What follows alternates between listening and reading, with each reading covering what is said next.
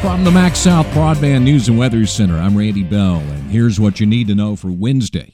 Another plan of the state capitol to provide some tax relief for Mississippians. A $446 million proposal has been unveiled in the Senate that would include an immediate reduction in the grocery tax from 7% to 5%, an immediate elimination of the state car tag fees that go to the general fund, a rebate this year of up to $1,000 for those who owe state income taxes, and phasing out the 4% tax bracket over the next 4 years. As the state health department combs through death certificates from January, it's finding more that are being linked to COVID-19, pushing Mississippi's total since the pandemic began to 11,044, including 8 more deaths in the local area. 4 deaths in Attala County and 2 each in Leake and Neshoba counties were added in yesterday's update. Also, the health department reporting the state's 11th pediatric death, a child between the ages of 1 and 5. No other information about that child is being released. It was nice while it lasted. After having the cheapest gas prices in Mississippi for 2 weeks, AAA says Attala County has seen a spike averaging more than 20 cents a gallon.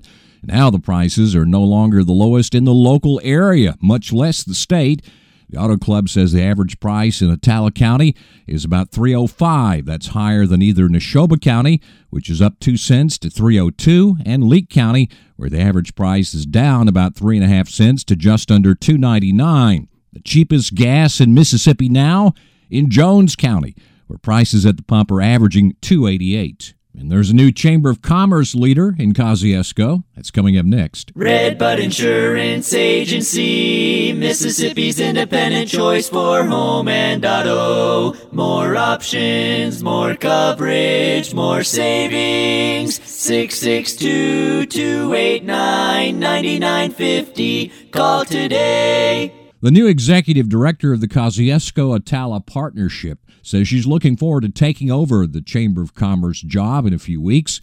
Riley Hudson says plans for some events have already been made, and she'll be following up on those. I'm really excited to be a part of that and, really get involved in anything I can and, just get to know everybody I can and just give back to such a great community. She calls it her dream job, and Michelle Nicholson, chairman of the partnership's board of directors, says they interviewed a lot of people for the position, but Hudson was the obvious choice. Riley was just on the ball with everything. She blew us away during her interview, and it was just a very clear choice. Find the latest news and weather online now at breezynews.com, kicks96news.com, and cruiser98news.com. From the Max South Broadband News and Weather Center, I'm Randy Bell.